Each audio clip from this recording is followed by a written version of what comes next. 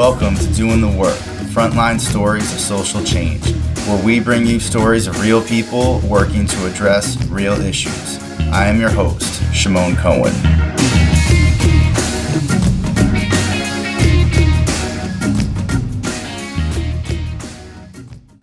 Hey everyone, welcome to Doing the Work. Before I get into the introduction with the guest for this episode's interview, I just wanted to take some time to, kind of reflect on the last year and really give some thanks to a number of people who have really been supportive of the podcast. So, this was started last March, and I started out doing 2 episodes a month. And then I switched to 1 a month because it was just a little too much for me. So I've been staying strong at 1 a month, and we just completed 12. It's really been an amazing experience getting to know a lot of the guests who have come on, to connect with people through the podcast about the wonderful work that's happening, to see the responses and a lot of the inspiration, whether it's a student who's interested in the different aspects of social work and didn't realize that the types of roles that are out there, or an educator who wants to use an episode to teach about a topic, or someone who's doing work in the community and hears the episode and feels supported knowing that there are others out there, going through similar struggles, or someone who's kind of outside of this field in general, outside, maybe they're interested in social change, that term, and that brought them in, and now they're learning some new things. So really happy the way things are going, and just kind of want to, number one, thank all my guests who have come on,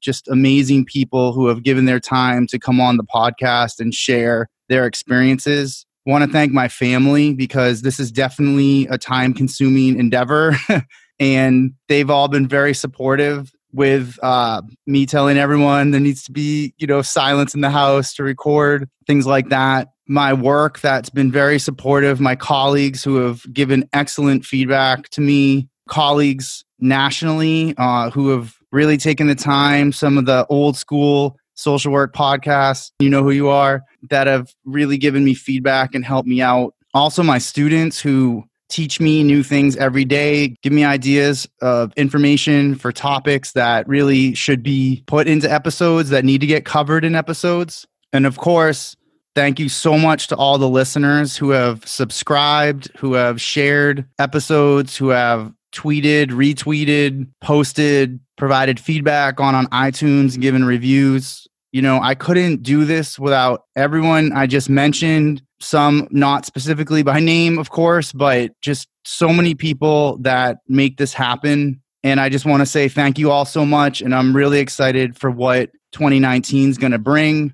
Again, please reach out if you have ideas. And then also, please know that you can subscribe. So there's different ways to subscribe to podcasts. There's a number of links in the show notes for ways to subscribe. Please leave positive reviews on iTunes. That actually helps get the podcast out to other potential listeners, so we can really spread this message of people doing work on the front lines that don't get talked about. They're the ones doing the hard work day in and day out, but their stories are often not shared. And that's why I started this podcast, to really get those stories out there and highlight these people who do hard work every day to help others and really make things better. And especially right now, we need it more than ever. So again, thank you everyone. And I hope you enjoy this episode and the episodes we have for this year.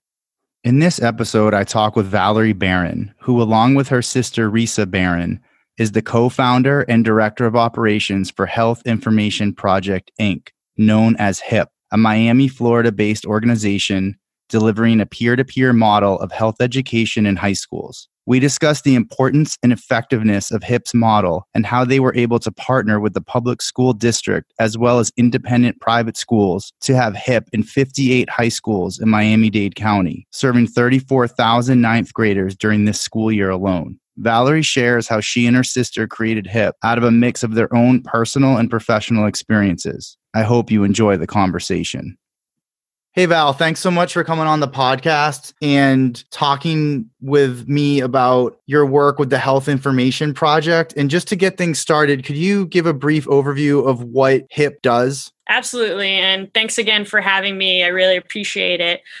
So Health Information Project, known simply as HIP, by everyone out there. We're a nonprofit organization based in Miami, Florida. We work with the fourth largest school district in the country. We are a program that empowers high school students to tackle the health crises of their generation. How do we do that? We do that by training 11th and 12th graders at the high schools to become peer health educators. And they then go into the 9th grade classes to teach a comprehensive health curriculum. We just finished our 9th year, so we're coming up on our 10-year anniversary. We work with 54 public high schools in Miami-Dade County. That's all of the Miami-Dade County public high schools here, as well as 2 private independent high schools. We just finished in this year working with, this year alone, 33,000 ninth graders receiving the program. And we have over 1,600 peer health educators teaching, as well as connecting 120,000 students to health resources, both locally and nationally. So it's been really cool to see the program where we started in 2 schools, and it was founded by my sister and me, and see it now, just finishing our 9th year, in 56 high schools. It's amazing. And those are some serious numbers. You're having a huge impact, which is why I wanted to get you on here. For people not in Miami, just when you drive around Miami and you go past any school, there's a sign basically like on a fence that says "Be Hip." And so the presence is felt all around town. And that's one of the things I wanted to ask you about is, how did you actually get into all those schools? Because, you know, there's going to be people listening to this podcast that have great ideas in their own communities and are probably looking for ways to replicate what they're doing on a larger scale, doing something similar, and just your effectiveness about getting into that many schools and having that impact is really interesting. So could you talk about that? Absolutely. So, you know, what we knew from the beginning was that we wanted to create a program that was embedded within the schools. We didn't want to be, you know, outsiders coming in, presenting and leaving. We wanted to, you know, grow our organization organically with the support and with, you know, the ideas and feedback from the students and faculty and administrators at our schools. So it's really a program that's been created by our Miami schools that we partner with. And, you know, our thinking was, you know, a lot of times there are complex issues out there that maybe have simple solutions. And we look at HIP as an innovative, but very practical and simple solution that doesn't cost millions and millions of dollars. So we knew that we needed to get the buy-in from the community, that we didn't want to throw something at them, impose something at them. We wanted them to buy into what we were doing. And so we grew organically. In the first year, we partnered with, you know, the 2 principals at 2 high schools and got the buy-in from the faculty and the students. And it grew from there, from really word of mouth. It's nothing that's mandated by anyone. Principals invite us back every year. And we always talk about, I read in I think it was the New Yorker magazine a few years ago, where Cory Booker and Mark Zuckerberg partnered in the Newark schools. And obviously, Mark Zuckerberg has a lot of money and Cory Booker has a lot of star power. And what they realized was it didn't matter how much money and how much star power they had, they didn't get the buy-in from the community. So the things that they wanted to do in the schools didn't work. And they ended up pulling everything out because they didn't get the community on board. And that's what we believed we needed to do from the beginning, was get the buy-in and embed ourselves within the schools. Yeah, the buy-in is so critical. And when people think of stakeholders, you know, sometimes they forget that actually the youth are a major stakeholder, because if they don't want to participate, it's not going to go anywhere. Exactly. Where did you get the idea for the peer-to-peer model? You know, it's interesting. We didn't invent the peer-to-peer model. It's been used and documented and researched that it's something that works. And so we, you know, everyone I talk to, and I'm sure a lot of your listeners out there think the same way, is everyone got probably some type of the traditional health model, where it was kind of an older teacher, scare tactics, cheesy videos, old textbooks, and didn't really feel like, you know, anyone learned real practical information that they could use that had to do with their health.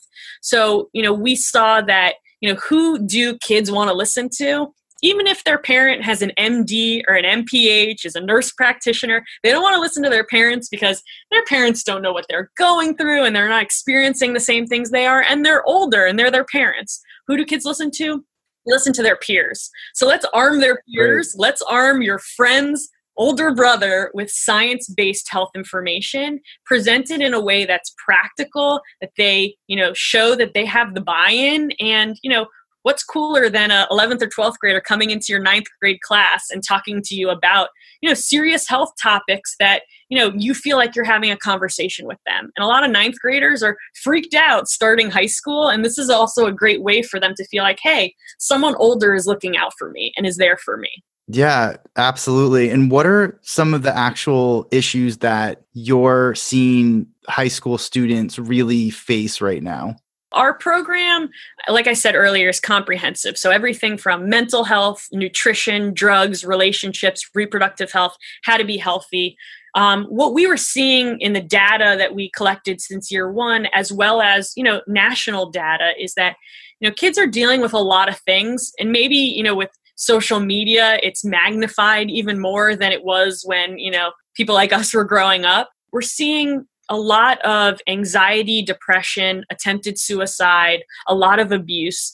We feel that mental health is really the umbrella to all of the other things that we're talking about. And, we just feel like kids a lot of times just aren't given the information, but when they are, they're sponges. And a lot of what we're finding is that these kids are then taking the information and passing it along to their family members, making sure that, mom doesn't fry the pork because we all have type 2 diabetes and we're all overweight, and helping the family be more focused on prevention and making sure that everyone in the family is healthy. So we feel like the kids, there are future adults in our community, and they're the ones that a lot of them are taking care of their families and passing along this health information to them to make sure that everyone is healthy. How do you select who the peer educators are going to be? That's a great question. One thing, that we're big believers in is in order to have the right peer health educators, you need to have a cross section of the kids at the schools so that every 9th grader who's sitting through the class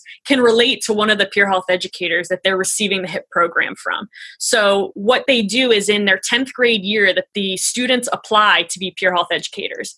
They fill out an application. They have to be nominated by a faculty member at the school, and then they go in for interviews. I was thinking back to high school, like when else would I have gotten to go through an interview process? And the interviews are led by the peer health educators who are already in the program and the faculty sponsor. So it's really a peer-led, peer-run program. Our big thing is a lot of times kids might not be the most natural presenters. They might be the shy kid or the kid that doesn't really have anything at school that they're really attached to or really invested in. And we want to invest in those kids so that, by the end of their HIP training, they are, natural, comfortable public speakers where their personalities, they really come out of their shell. So it's cool to see that shy kid then blossom into an unbelievable peer health educator. And they learn everything from public speaking, classroom management, curriculum knowledge skills, as well as leadership skills. So I think we originally looked at the program as, it's a delivery service of information to 9th graders, which is what we're doing.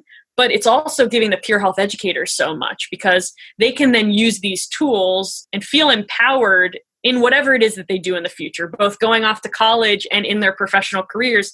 They then have this HIP training that they wouldn't have had before.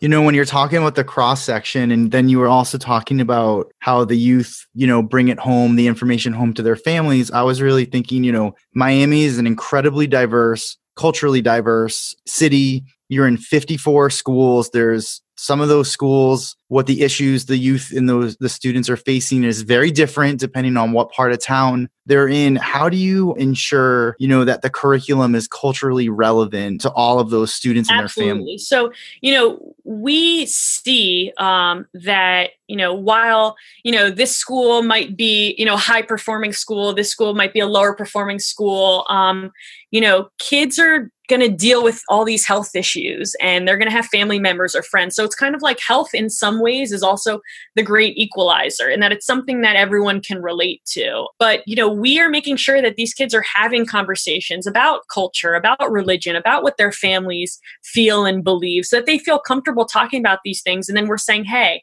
we're not saying that what you grew up in or what you learned is wrong. Here's science. Here are the tools and the information so that you can then make healthier decisions, with regards to the things you're going through. And, at our independent private schools or some of our public schools, the drug issues might be different types of drugs, but at the same time, they're all dealing with drug issues. Obviously there might be gun violence in a certain community, and that school might talk more about that when it comes to mental health and grief. You might have more students that have lost siblings or parents to gun violence that might not occur in another school, in another neighborhood, another demographic. So we're always very cognizant of the fact that, your curriculum has to be culturally sensitive and bring and weave in all of these things that all the students are going through in their, different neighborhoods and different lives. What kind of feedback do you get from students, the ninth graders who receive the presentation? Like, what are the kind of things that they talk about to the peer educators and then also to you all? And I guess if you have like some surveys or however you collect that. I think what we see a lot of is a lot of times, these conversations kind of set the light bulb off in some of these kids' heads where they didn't realize that what they were going through wasn't okay, or that they, could do something about it, that they could go talk to a psychologist about something that they were going through, or that, they could help their family members get insurance. So I think, a lot of times it's kind of these simple conversations about these topics that allow them to realize, hey, I can do something about what I'm going through and I can get help.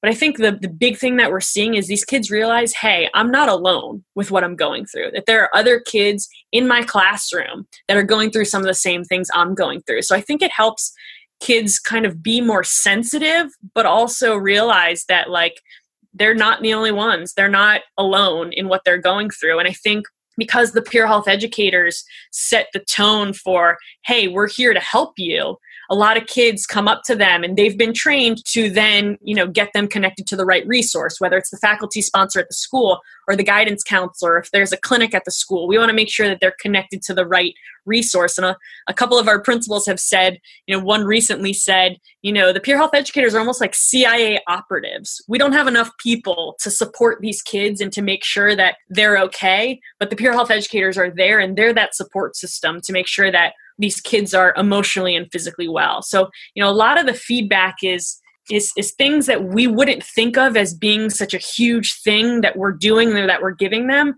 but it could change the life of a kid just by having this conversation about something that they had never thought it was okay to talk about. Yeah, I mean, stigma is a huge issue with all of these, but especially with mental health and the normalizing that like, hey, I'm not the only one going through this, or it's not something that's wrong with me or my family. Right, exactly. Such a huge message for them. So what is the linkage to services? How does that happen? Because they're getting this presentation, these light bulbs are going off. Right.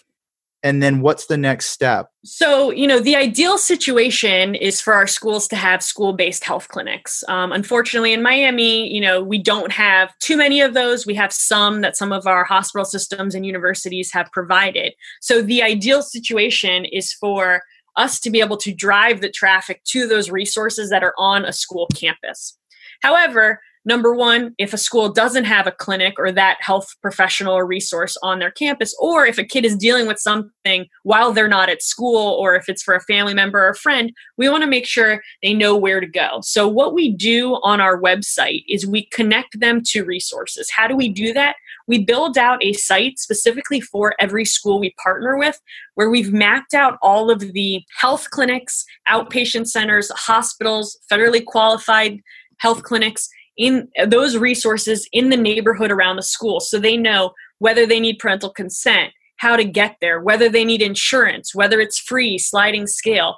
We've essentially put everything, all those reliable resources in the neighborhood around their school on our website. The other component on our website is based on the HIP health topics that are taught in the classroom. If I'm a kid who is struggling with coming out of the closet and I want to talk to someone anonymously, we have the hotlines and websites and resources based on topic, both locally and nationally resources. What we're seeing is, there are so many amazing resources in our community but a lot of people just don't know about them. And so we want to be the connector between not just providing the education, but also connecting them to the resources. And that's how we do that.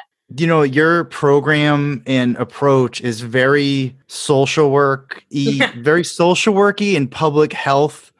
Such a like a social work, public health model is how I really see it. But that's also not your background. So how did this come about? Like, where did these influences come from? Yeah, that's a great question. So kind of twofold. Number one, my sister and I dealt with a lot of health issues growing up. Not that would have necessarily been solved by having HIP in our lives if HIP existed when we were in high school.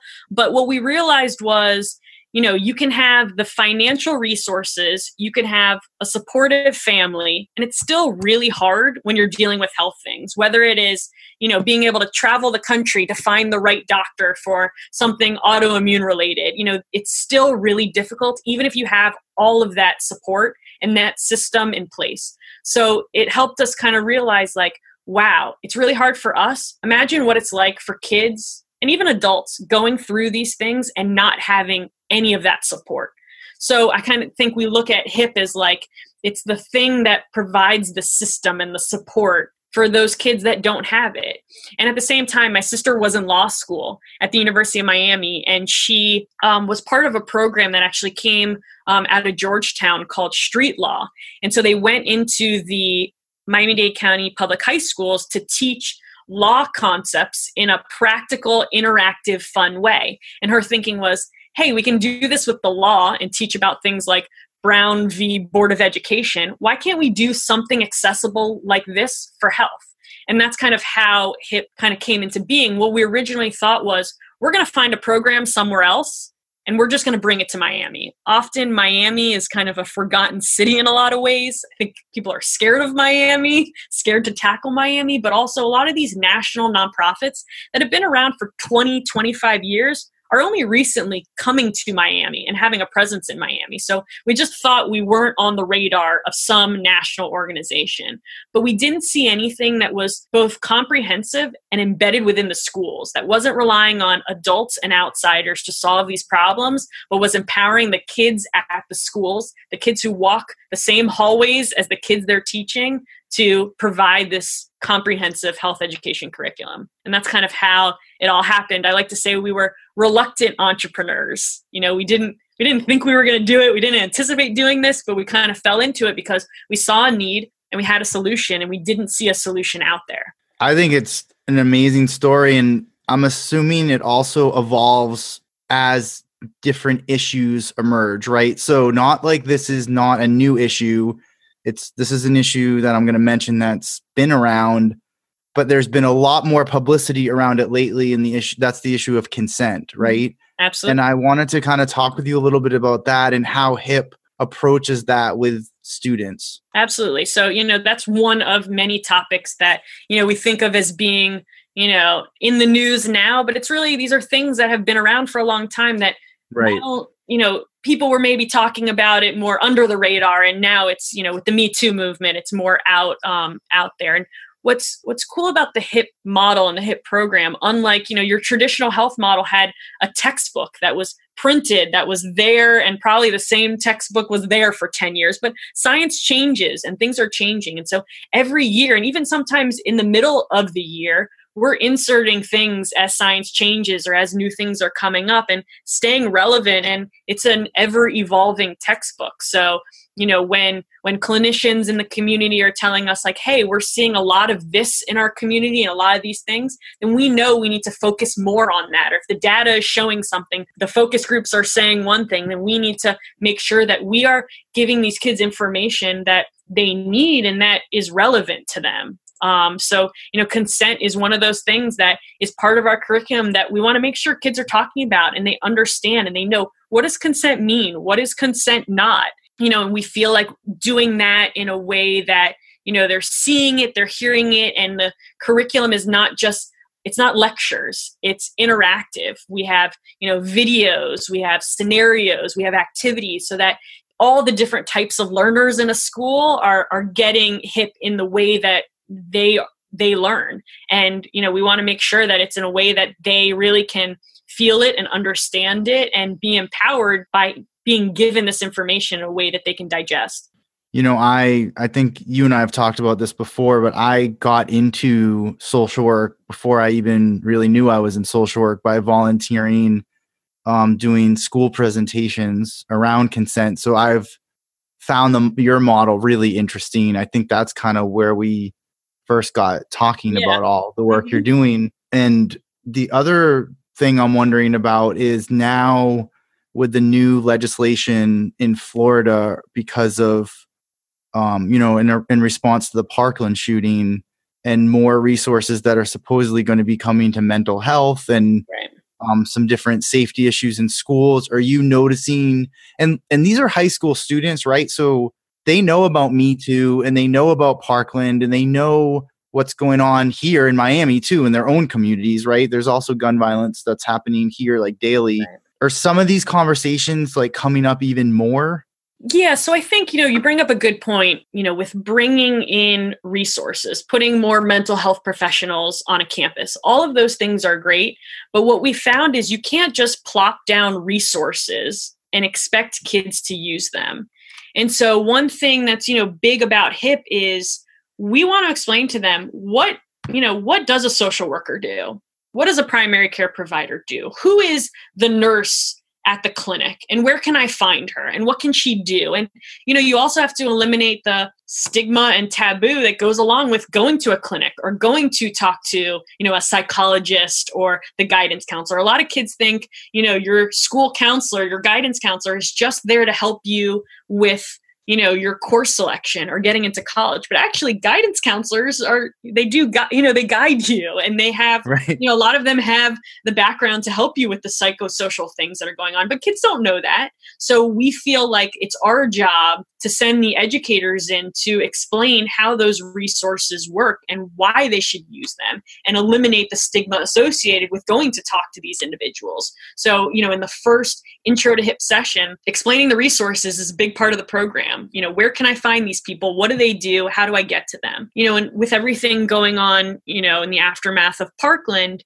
I think what we've seen is that, the kids from that school, the students are the ones who are leading the movement. And we've already been seeing that for 9 years in our Miami-Dade County schools, both the public and private schools. We're seeing these kids be empowered. And I think a lot of times, Miami especially is at the bottom of a lot of the good lists and at the top of a lot of the bad lists for things. And, we're told that, we don't have a lot of civic engagement here. But, as someone who's working with these kids and in these schools, I feel the opposite. I see that these kids are doing things purely to help their peers and to give back to their communities. So, with all of these things that are going on, we look at it as like, a lot of times the adults are the ones screwing things up and it's the kids that are the ones that are, solving these issues and tackling these issues. So, as a result of Parkland, yes, we're, having maybe more conversations about certain things, but these are conversations that were already happening in our schools and with our kids. They were already talking about these things and how to deal with them and,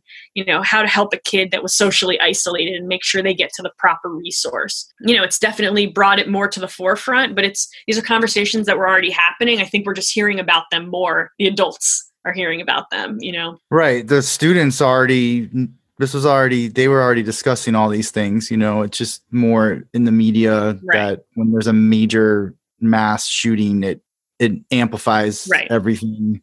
Although some of the daily issues that are particularly happening in some of the communities here in Miami still aren't being discussed. We got to talk about these things. We have to talk about them. They, maybe aren't sexy to talk about. Maybe, they are taboo, but we have to have these conversations. These conversations are important because, the emotional and physical health of these kids is important. And if we continue to sweep things under the rug and ignore them, we're doing a disservice to our, the future of our community. So how can, I'm going to put some links to HIP in the show notes so listeners can go there to learn more about HIP and get in touch with you. How can people listening to the podcast support the work you're doing? Absolutely. So, we right now are only in Miami, but we're looking to grow our impact to other school districts and other cities. So, just by, giving me the opportunity to talk about what we're doing here in Miami is amazing and huge for us. But we're always looking for partners in what we're doing to grow the organization, grow the program beyond Miami-Dade County, and make sure that we're, sustainable here, and that, we can go to other places, because we believe this is a national model and it's something that's easily replicable and doesn't cost millions and millions of dollars, because, we're using and utilizing the kids that are at the schools to implement this program. So, just giving me this opportunity to talk about it has been amazing. So I appreciate it. Well, I appreciate you coming on here, and I want to thank you for your time, and thank you for doing the work in the community. Thank you. Thank you for what you do. I appreciate it. Thank you for listening to Doing the Work, Frontline Stories of Social Change. I hope you enjoyed the podcast. Please follow on Twitter and leave positive reviews on iTunes. If you're interested in being a guest or know someone who's doing great work, please get in touch. And thank you for doing real work to make this world a better place.